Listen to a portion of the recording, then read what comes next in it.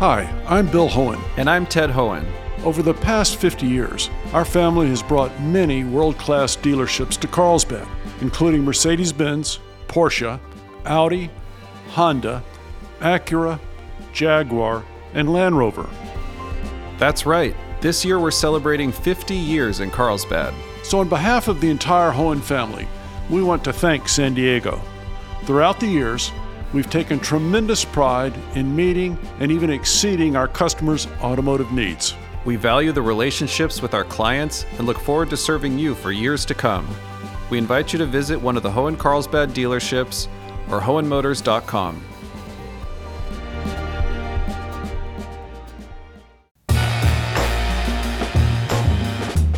It's time for Midday Edition on KPBS. Choreography, live music, and black comics round out our arts and culture show today. I'm Jade Hindman. Here's to conversations that keep you informed, inspired, and make you think.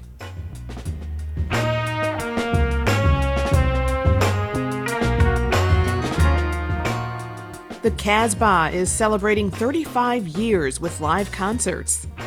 One of our philosophies is to make the fan and the band have such a great time that they can't wait to come back again. Plus, Malashock Dance will stage its third annual Everyday Dances concert, and Black Comics Day will return to World Beat Cultural Center. That's ahead on Midday Edition.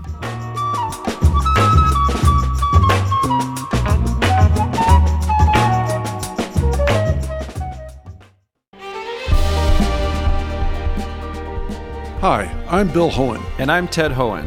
Over the past 50 years, our family has brought many world-class dealerships to Carlsbad, including Mercedes-Benz, Porsche, Audi, Honda, Acura, Jaguar, and Land Rover. That's right. This year we're celebrating 50 years in Carlsbad. So on behalf of the entire Hohen family, we want to thank San Diego. Throughout the years, we've taken tremendous pride in meeting and even exceeding our customers' automotive needs. We value the relationships with our clients and look forward to serving you for years to come. We invite you to visit one of the Hohen Carlsbad dealerships or hohenmotors.com.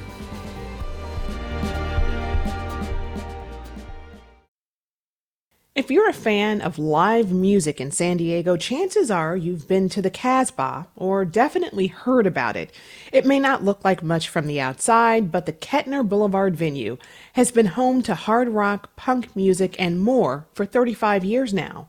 Often associated with the grunge era of rock music in the early 90s, the Casbah has hosted bands like Nirvana, Smashing Pumpkins, and local bands like Rocket from the Crypt who will be performing there tonight. Here's a little of their song, On a Rope.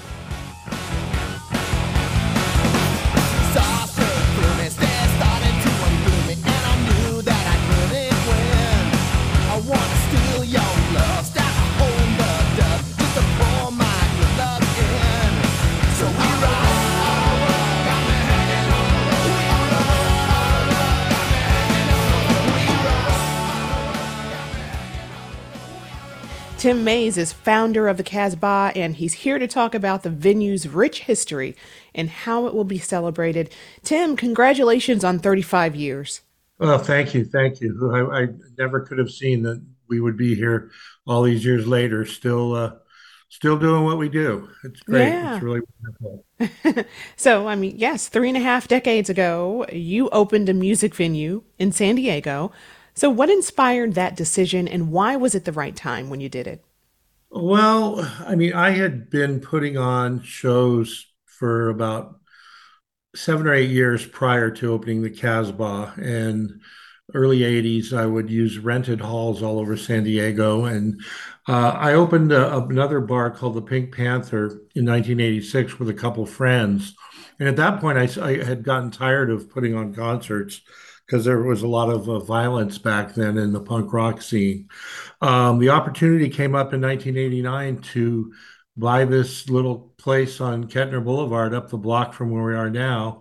And we decided to buy it and start putting in music in there. And it was originally going to be just local bands and there was a dearth of places for bands to play in San Diego, so we started getting calls from touring bands and bands from all over the country, and we started booking them. In about 1990, we started booking, what we do today, and the rest is history. I started out doing it as a fan originally, so that's my inspiration was just to see music that I liked. Any memorable shows to you?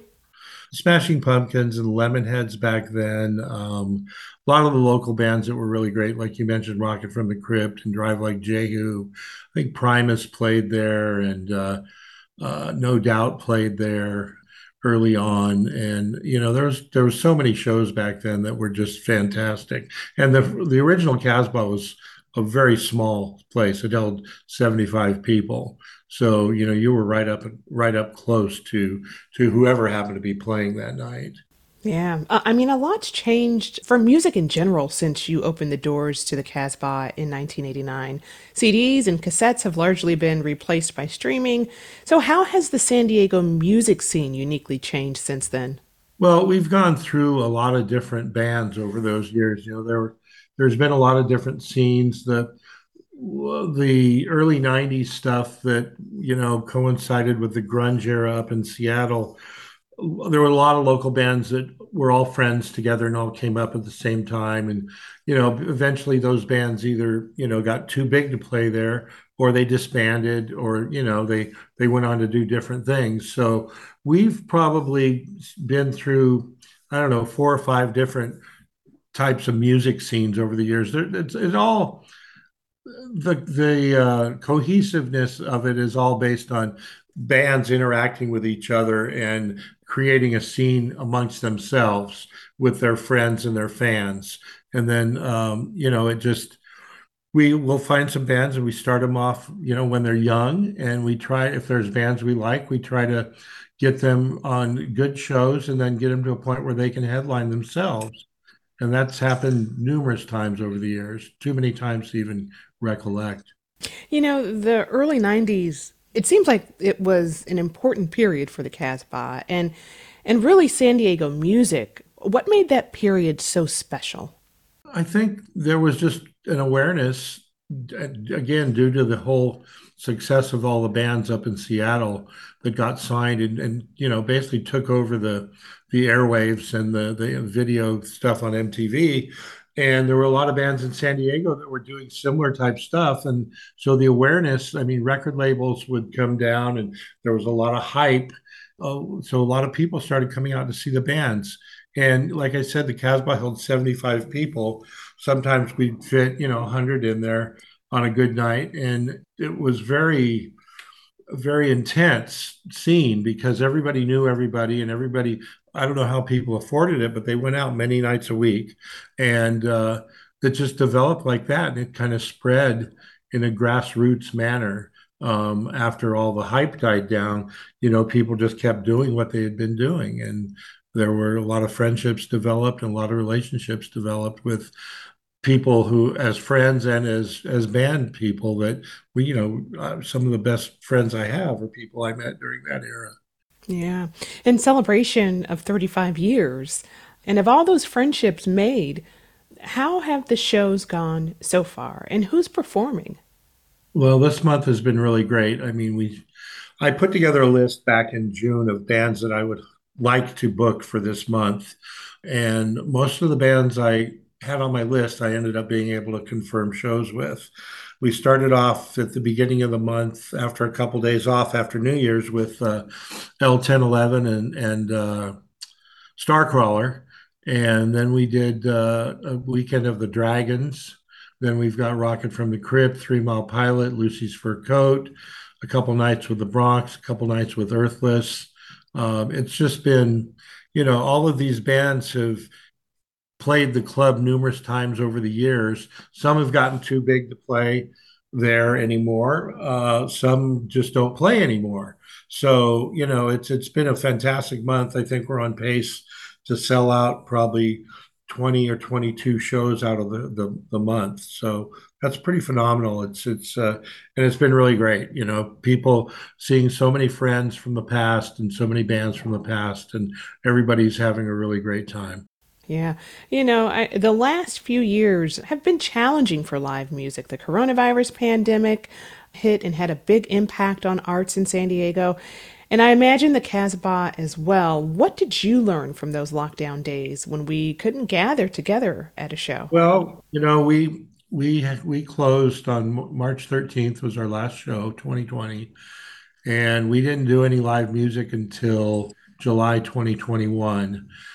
Well, we figured out how to do streaming concerts, which we did for a little while, and that was great. I mean, I remember the first one we did. It was like just seeing a band. I forget what it was. Maybe a few months later, like July of 2020, and we started doing streaming concerts on a Twitch channel that we set up. And I remember, you know, the first one we did, just being there with only a handful of people, the crew and my wife and a couple close friends, because everybody was still pretty spooked about being together. But watching a band play on that stage after, you know, months of not seeing anything was spine tingling. You know, everybody had tears in their eyes, and so you know we learned how to do that, and then you know we sold a lot of merch during the lockdown. I mean, we created a couple different types of t-shirt designs that sold phenomenally well, and that really helped us pay the bills and keep some of our employees on staff and pay them and enable them to you know continue doing their lives. Also learned a lot on how to file for grants. We Yeah. filed for a lot of different grants, and you know became pretty knowledgeable on how to do that. And you're a small venue, right? With an audience capacity of just over 200. Why do you think audiences and bands are just drawn to play at smaller, more intimate spaces like the Casbah? Well, I think because it just creates such a nice, intense bond between the musician and the fan. I know fans love it because they can get right, you know, at the Casbah, you're standing right in front of the stage. Literally, you can reach up and touch the performer. And I think bands like it too because it gives them a great energy uh, rush to be there in front of fans who are singing along to the songs or shouting and cheering and bumping their fists up in the air and stuff. There's nothing like it, you know. I mean, I'm spoiled because when I go to shows, usually I'm able to watch from very close quarters, but going to a big show, like in an arena, there's so many distractions if you're sitting in a seat so far from the stage. You know, the people around you, the security people coming up and down the aisles and stuff, and you're so far removed from the stage. The image you're watching on a video screen is bigger than the person you can see on stage. So being in a small venue, there's nothing like it. And it seems like music venues come and go through the years. What's the secret for this venue? You know, that's a good question. I think we've always just treated people respectfully and professionally. And one of our philosophies is to make the fan and the band have such a great time that they can't wait to come back again. And that's been proven year after year with the bands that keep returning and love to play there. And you know, people keep coming too. I mean, a lot of people grow out of going to see live music as often as they did when they were younger, but you know, especially over the last few weeks in this month, I've seen so many people who were those people in the 90s who were out 4 or 5 nights a week. And, you know, they've all got families and kids and you know, stressful jobs now. But everybody who comes out, whether it's once a year or once every, you know, few weeks, definitely always has a good time. Yeah. And I got to ask, 35 years ago, when you decided to open this venue, why'd you decide to call it the Casbah? What does that word mean? My partner Bob Bennett, who's passed away a few years ago, he grew up in Pittsburgh, and there was a place called the Casbah in Pittsburgh that he had remembered, and he came up with a name.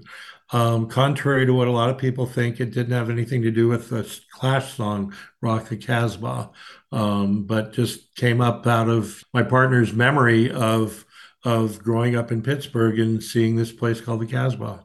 So is there any Pittsburgh flavor carried out throughout the venue? No, no, nothing like that. Well, looking ahead, what do you want to see in the Casbah's next 35 years? Well, that's a something to ponder. I think just continuing to do what we do, it's not broke, so there's nothing to fix really. We will continue to bring bands there that we love and that people love, and treat the bands properly so that they want to come back, or they'll tell their other friends' bands that they what a great experience they had, and also continue to provide, the same experience for the music fans of San Diego. And continue to book shows as bands outgrow the Casbah. We'll book them in other bigger venues in town that share the same philosophies as we do.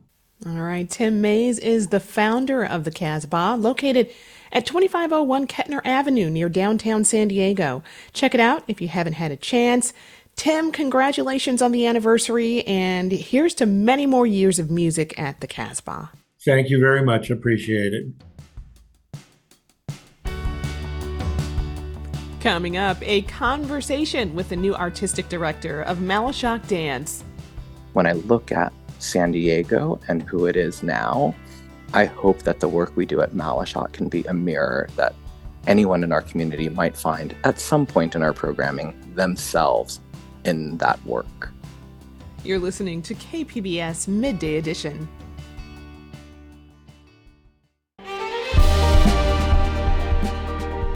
Hi, I'm Bill Hohen. And I'm Ted Hohen. Over the past 50 years, our family has brought many world-class dealerships to Carlsbad, including Mercedes-Benz, Porsche, Audi, Honda, Acura, Jaguar, and Land Rover. That's right. This year we're celebrating 50 years in Carlsbad. So on behalf of the entire Hohen family, we want to thank San Diego. Throughout the years, we've taken tremendous pride in meeting and even exceeding our customers' automotive needs. We value the relationships with our clients and look forward to serving you for years to come. We invite you to visit one of the Hohen Carlsbad dealerships or hohenmotors.com.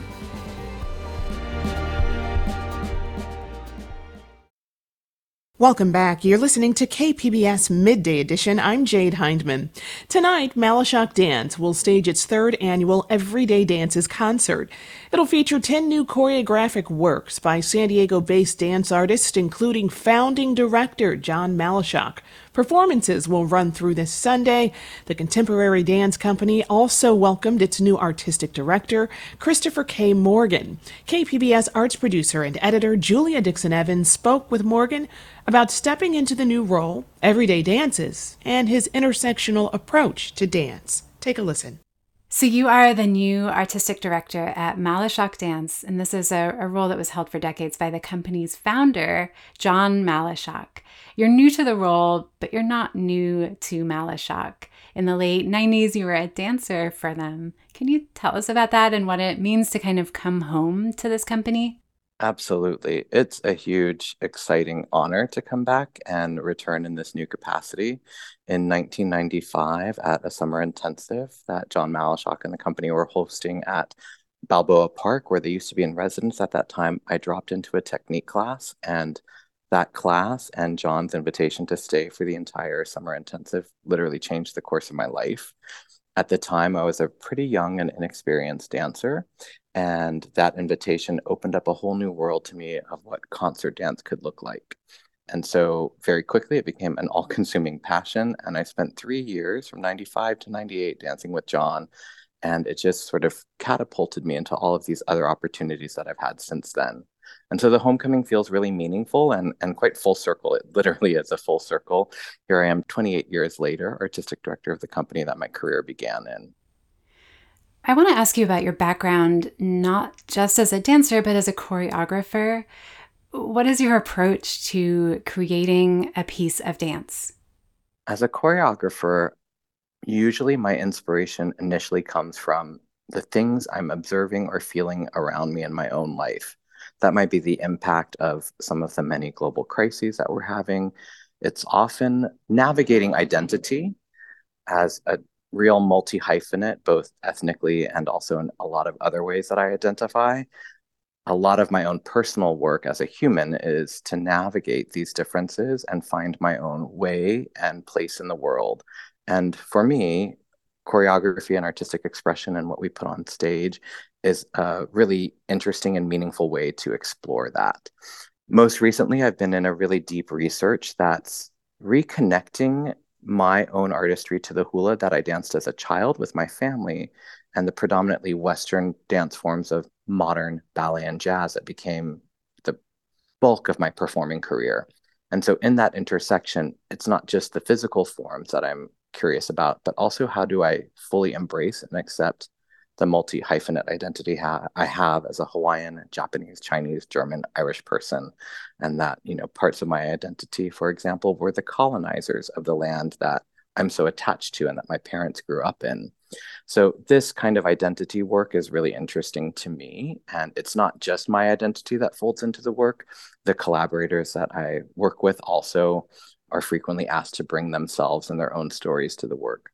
In addition to that, going back to some of what I was saying earlier about sort of what's going on in the world around us, I've done work about global climate change. We did this really interesting work about water, where the county that I used to live in on the East Coast started to tax people that had rain barrels for not using the county water system.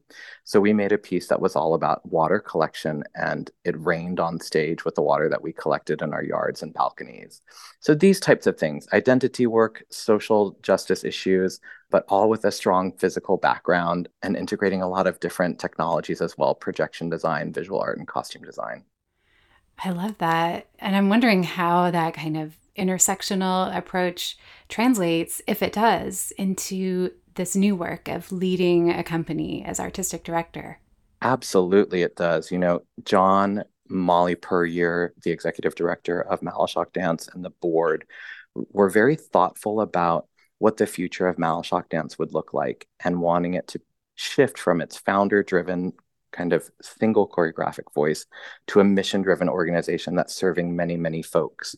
And in that, for me, coming into this role, I hope that the work that we produce really reflects the broad San Diego community that we're a part of.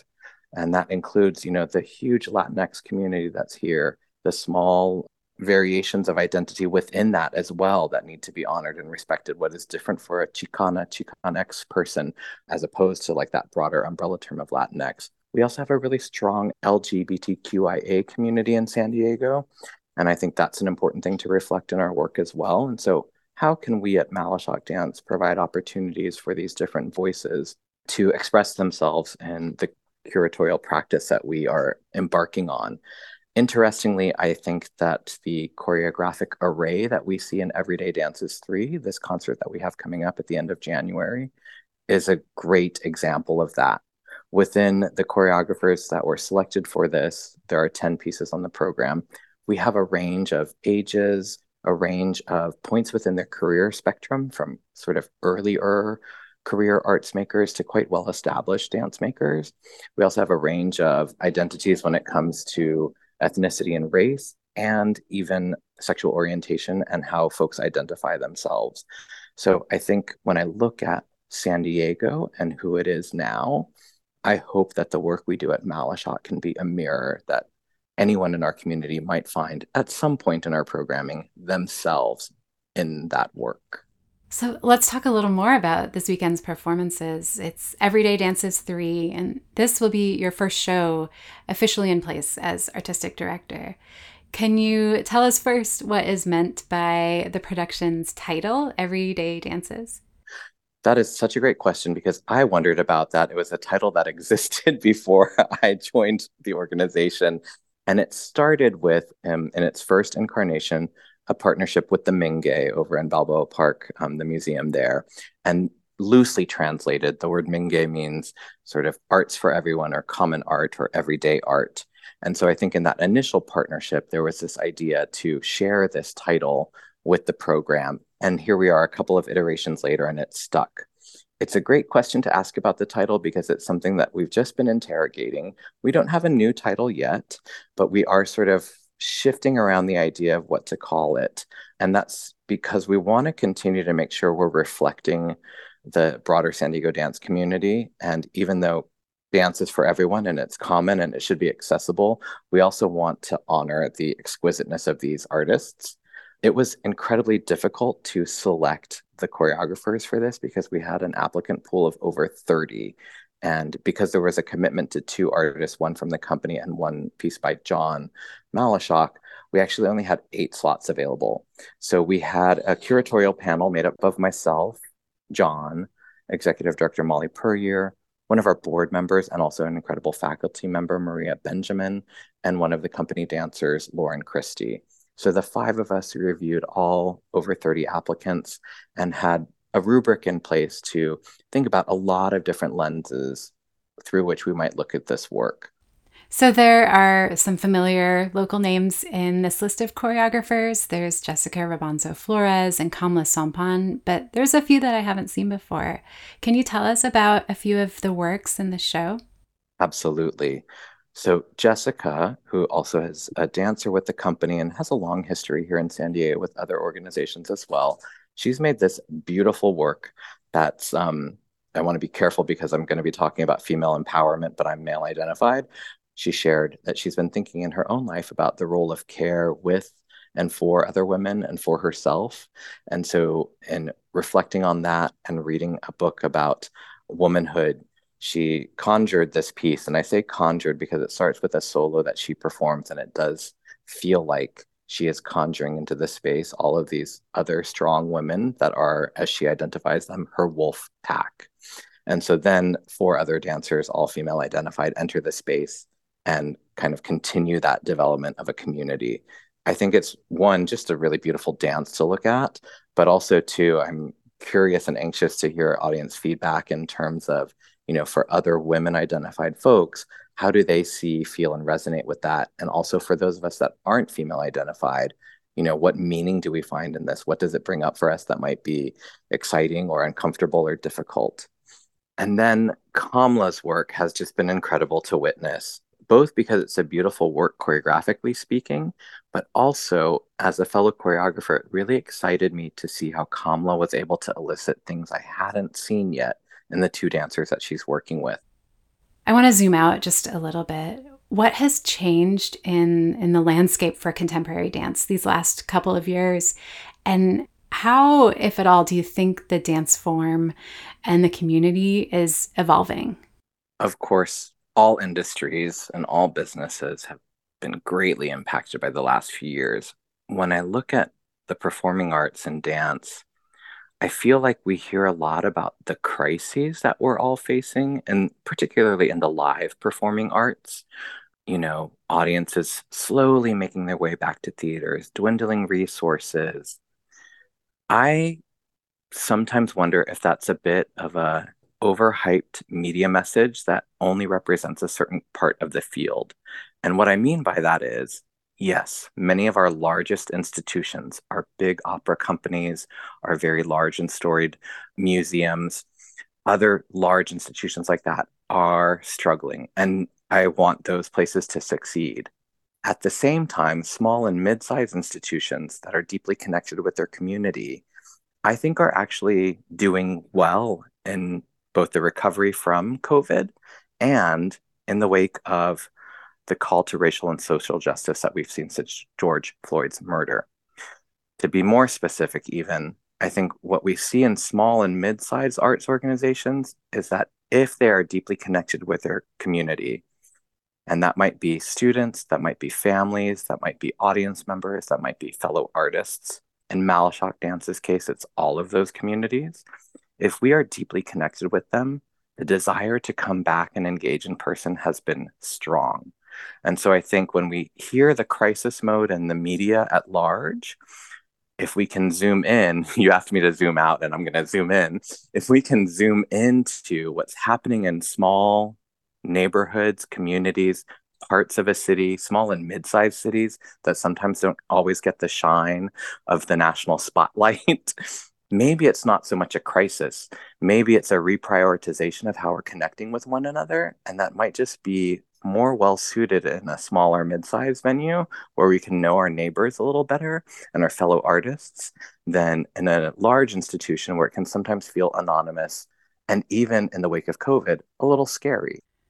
What then are your hopes for Malashock this coming year and also a little bit further into the future? Yeah, definitely.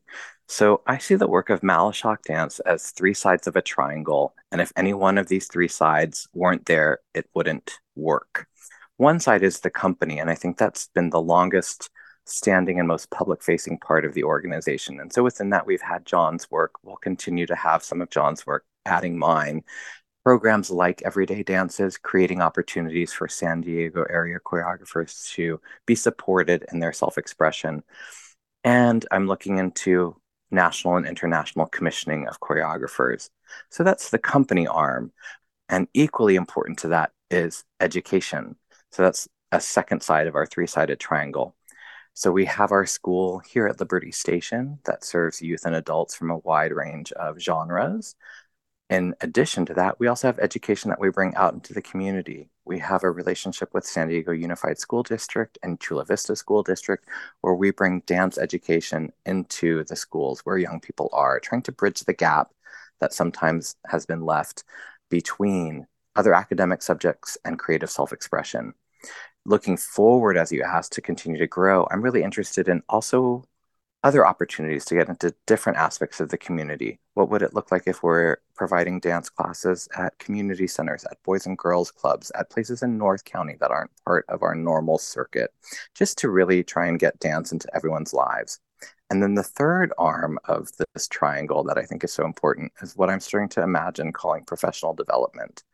With 10 community colleges and universities in the broad San Diego area that have dance programs, and not a lot of professionally paid opportunities for dancers and dance makers, I'm curious about if we can be in deep dialogue with those institutions, and more importantly, the students that are studying dance in them, how can we create professional development opportunities for them to really understand and learn what it would be like to have a career in dance in this vibrant, beautiful city?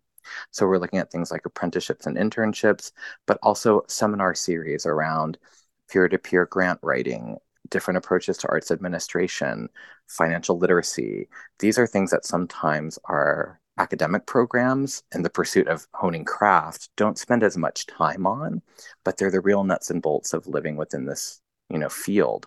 So I see these three sides creating the template of what the future looks like. I think it's an ambitious series of plans that we're starting to put together. So when you asked about timeline, you'll see some of that implemented this season and next. And then some of that, I think, as we really get to know what the needs are in the community more deeply and find the resources to support these programs, it may be, over the next 2 to 3 years as well that some of this comes into place. That was KPBS arts producer and editor Julia Dixon-Evans speaking with Christopher K. Morgan, Malashock Dance's new artistic director.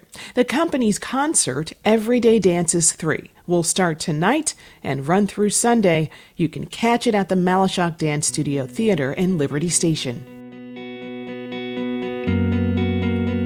Coming up, Black comics will be celebrated at World Beat Cultural Center.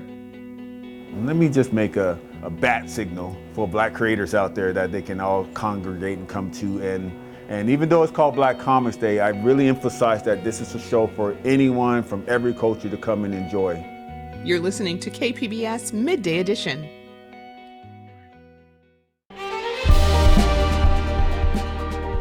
Hi, I'm Bill Hohen. And I'm Ted Hohen. Over the past 50 years, our family has brought many world-class dealerships to Carlsbad, including Mercedes-Benz, Porsche, Audi, Honda, Acura, Jaguar, and Land Rover. That's right. This year we're celebrating 50 years in Carlsbad. So on behalf of the entire Hohen family, we want to thank San Diego. Throughout the years, we've taken tremendous pride in meeting and even exceeding our customers' automotive needs. We value the relationships with our clients and look forward to serving you for years to come. We invite you to visit one of the Hohen Carlsbad dealerships or hohenmotors.com. You're listening to KPBS Midday Edition. I'm Jade Hindman. Despite flooding from recent storms, the show must go on. Black Comics Day will return to World Beat Cultural Center. The now 2-day event is happening February 3rd and 4th, highlighting Black creators in the comics industry. KPBS arts and culture reporter Beth Accomando spoke with founder Keithan Jones at World Beat Center as people were still cleaning up from the rain and flooding. Keithan, you are on the eve of your 6th Black Comics Day. So how does it feel and where are you at? I honestly don't know how I got this far, but I'm feeling good and the vibe is feeling right, and I'm ready to get the 6th annual show going here in San Diego at World Beat Center. And what do you have planned for this year's Black Comics? You usually have panels, so what are those? We have 2 panels as usual, one for Saturday and one for Sunday. On Saturday, we're going to discuss anime and manga. So how Black culture has been portrayed in the anime genre or platform, because obviously Japan is a whole other country. And so a lot of what they learn about Black culture, like a lot of people, is through popular media. So there's pros and cons to that. So we're going to discuss how we're being portrayed internationally. And I think it'll be an interesting panel. We have Brian J. Lambert, publisher for a company called Wingless Entertainment. We have Robert Roach, who writes and draws a comic called Roach. And we have Matthew Jones, all the way from Virginia. So he actually does a quote unquote Black manga. So we're gonna pick their brains and get their thoughts on how they feel about the whole crossover of Black culture and anime in Japan and all that good stuff. And Sunday we have a panel with Cheryl Morrow, who is the daughter of Willie Morrow, the inventor of the California Curl, commonly known as the Jerry Curl. He also is the publisher and founder of San Diego Monitor, which is a Black paper that's been in San Diego for many years, even before I was around. And so he's passed now, so she's continuing his legacy. And she's also an expert in Black hair care, and so she has a lot of insight on that as it pertains to business and the Black community and Black folks in general as our histories here in San Diego. So I think that's going to be a great panel that not only features her history, but also the information she can impart on up-and-coming entrepreneurs. And part of the thing about your panels also is about this notion of empowerment. Right.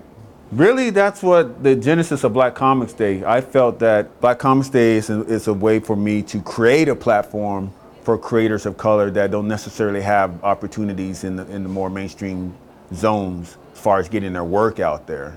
I thought Black Comics Day would be a beacon to bring the audience to them versus them reaching out and hoping someone bites or whatever. So I just thought, let me just make a bat signal for Black creators out there that they can all congregate and come to. And even though it's called Black Comics Day, I really emphasize that this is a show for anyone from every culture to come and enjoy. So come on down and enjoy a couple of days of Black culture, free of charge, free parking here at the World Beat Center.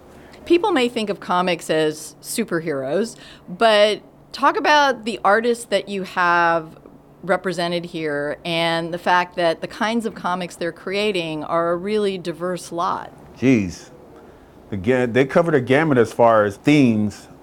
Obviously, you have the superhero element, and then you have autobiographies, and you have characters based on real historical figures. Obviously, there's Malcolm X, there's African deities. They are culturally important to folks in Africa and obviously across the world, so there's stories based on those deities. There's comedic stories, satires, basically, I don't want to say making fun, but highlighting some of our colorful characters in the Black community. Let's put it that way. And so, there's just whatever you're into, I'm sure you'll find it as far as genres and subject matter. I mean, there's men and women and young folks, older folks creating these comics. So I'm sure you'll find something that you can relate to. Well, I think last year alone, I picked up a comic book set in a strip club. Exactly. The Roach, which was kind of like a film noir detective. Right. And Rodney Barnes's Blackula, right, which is, based on a 70s blaxploitation film. We even have Kevin Grievous. He's here with his personal creations, comic book creations, and gosh, I can't even name the stuff. He's got like a gamut of stuff. He's worked for Marvel, DC, Image, all the major companies, working on books like Spider-Man, Iron Man, Black Panther, Avengers, you name it. He'll be here on hand. So yeah, like you said, there's just smorgasbords of subject matter, you know. And you are a comics creator yourself, and putting on this event must take a lot of time. So how do you juggle both of these things and manage to find the time? I really don't know how I manage it. I know it's a lot of work, and it's a challenge that I'm still trying to figure out, balancing work and life, you know. And you know, being married with kids, that's another element that I have to keep in check. It's been a challenge, but I love doing this, so it's work, but it's also not work. I draw energy just from the love of doing it. I'm managing, I'll put it that way, I'm managing, but I really do want to figure out a way to get back to my personal book, which is the Power Nights. And I apologize to the fans of the Power Nights because it's like really late getting that last issue installed. I'm working on it. There's pages there. It's happening, but it's you know, I'm trying to help out a lot of the other folks and open up doors for us before I go full on with my own projects. But they're happening. And tell us a little bit about Kid Comics. Kids, that stands for The Kid in You Never Dies, because a lot of the stuff I was into when I was 10 years old, 11 years old, little squire, I'm still into it. I'm just now at the point where I can implement some of my imagination into the real world in the form of books or films or what have you. Back in the 6th grade, my teacher asked the class to write, if we could have anything we wanted for Christmas, what would it be, right? So I wrote a paragraph about how I would like to have my own comic printed one day. And she surprised me by actually making that happen because she knew a local San Diego printer. And I went to Los Altos Elementary School, by the way. Yeah, she surprised me with that. And I went and made I made my own sequel to Star Wars. Empire Strikes Back had already come out, so it was a follow-up to Empire Strikes Back called When Monsters Pray. And so she had them printed up, and they had the news media come and interview me, just like you're doing now. And I was super shy. They kept asking me why I like drawing, and it confused me because I was like, because I like drawing. Why are you asking me this? But anyway, the paper at the time had the headline that they did for me was called Kid Comics Keithan. So that kind of just stuck with me. So fast forward to 2013 when I was putting the company together, I was like, what should I call it? And then I remember that headline. I was like, yeah, maybe I'll just go with that. Yeah, Kid. And then I came up with the acronym, The Kid in You Never Dies, based around that whole story. And Kid is basically a publishing company that my vision for it is not only to publish my own comics, but eventually license other folks' work and help them get their work out there. And not just black folks, but just artists in general, that I feel that they have if I feel that your project has legs and it has a chance to really be something big, and I'm in a position to help you do that, that's what Kid is going to be about. Since you've been doing Black Comics Day for a number of years, what kind of impact have you seen that this convention has had on people? When the show is happening and I'm at my table drawing and selling my books or whatever I'm doing, talking to folks, it's hard for me to walk around and really get the full impact of the show. So what I hear is the aftermath. I get the word of mouth after it's over, and I have not heard one negative thing about the show yet. People seem to be ecstatic about it. They're really surprised that it exists. They're surprised to see artists like myself doing this stuff because, like I said, it's not really reported on that much. Obviously you hear about people like Stan Lee and Marvel and Disney and everything they're doing on the larger stage, which is fine. But there's a whole slew of creators out there, particularly creators of color, which is what this show is based on, that are chugging away trying to get up to that level. And they just need a chance. They just need some sunshine put on them. And so people basically are just happy that this show exists. And personally, I've seen people come up to me really emotional about it, like, wow, this is so fantastic, and I can't believe that this is here, and I love it, and all this stuff, which is I wasn't really expecting that kind of response myself. I'm like, really? I'm like, okay. So it just encourages me to keep going. So I guess that's why I'm on my 6th year, just, based on that response. And over the years, has it gotten any easier? Are people more willing to partake in it or support it? It's still a lot of work to put it together. I don't feel like I have to work as hard to convince people to be a part of it. I guess to answer your question, it's trending in the right direction. I would like the school system to be hip to it a little more, and because I would love to run some programs for the school, the kids, because I know there's a lot of artists like me that are out there that probably don't know that there's outlets for them to show their stuff and maybe even possibly get work. If I can get work with the school system a little more in that respect, I think it'd be great to have an annual program where young artists can know that they can go and, hey, that's a place I can go and show my work and get my career going. Because like I said, there'll be professional artists here, not just people who draw, but people who write, people who produce. And you never know, you might be that talented kid that sparks their interest and want to keep in touch with you and get your career going. Because I got started at age 16. I showed my stuff at San Diego Comic-Con. And the year before that, I didn't even know how to get into the industry. I didn't even know there were conventions until my dad surprised me by taking me to one when I was 15. And walking around, people kept telling me, oh, you got to put a portfolio together to show these editors. Oh, really? Okay. So the next year, that's what I did. I gathered all my little, what I thought was good, and I walked around and actually got hired by Apple Comics at the time, and they put me on a Dracula story, and I was off to the races, you know. Had a lot of bumps and ups and downs on the way here, but it was a good start, you know. And for people coming to this, especially young people who maybe want to have a career in comics, people are very accessible in terms of the artists and publishers who come to your convention. For sure. That's how San Diego Comic-Con first started, when it was smaller. And Comic-Cons in general, they were more intimate. You could sit there and have long conversations with the artists. But obviously, as time's going on, San Diego Comic-Con has become this huge event. So it's hard for the artists, for them to just sit there and conversate with folks, because you got a line of people who want to have their chance to meet them as well. So I understand that, but this is still a small show where you can come in and get personal with the artist and, like I said, develop relationships with them that may lead to whatever, you know, some kind of magic in the future. And what currently is the biggest challenge in putting this on each year? Just funding, you know, because everything has to be paid for, you know, the tables and the setup and the space and everything that's attached to putting the show on. So it's just the financial part, because I don't want to put too much of the burden on the artists themselves.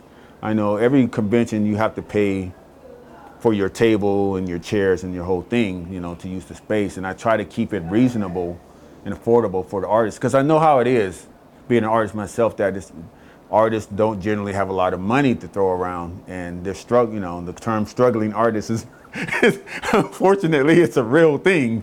And so I try to make it affordable for them, but at the same time, I do have to pay for putting this thing together.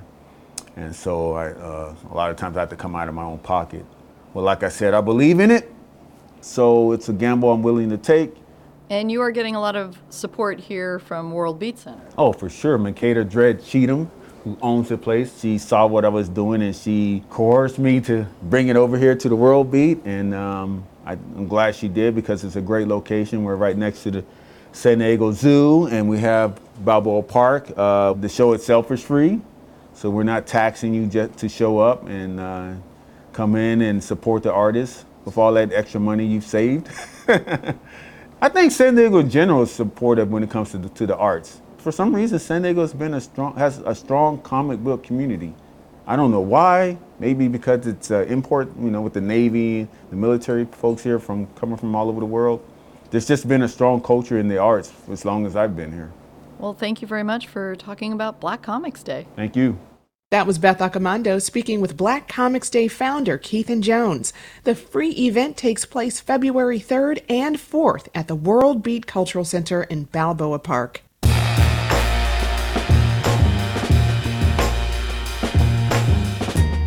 Thanks for joining us today. Don't forget to watch Evening Edition tonight at 5 for in-depth reporting on San Diego issues. The Roundtable is here tomorrow at noon, and if you ever miss a show, You can find the Midday Edition podcast on all platforms. Before we go, a big thanks to the Midday Edition team. Producers Juliana Domingo, Andrew Bracken, and Brooke Ruth. Art segment producers Beth Accomando and Julia Dixon-Evans. Technical producers Rebecca Chacon, Ben Redlosk, and Brandon Trufa, who just joined the team. Welcome aboard, Brandon. The theme music you're hearing is from San Diego's own Surefire Soul Ensemble. I'm Jade Hindman. Thanks for listening and have a great weekend, everyone.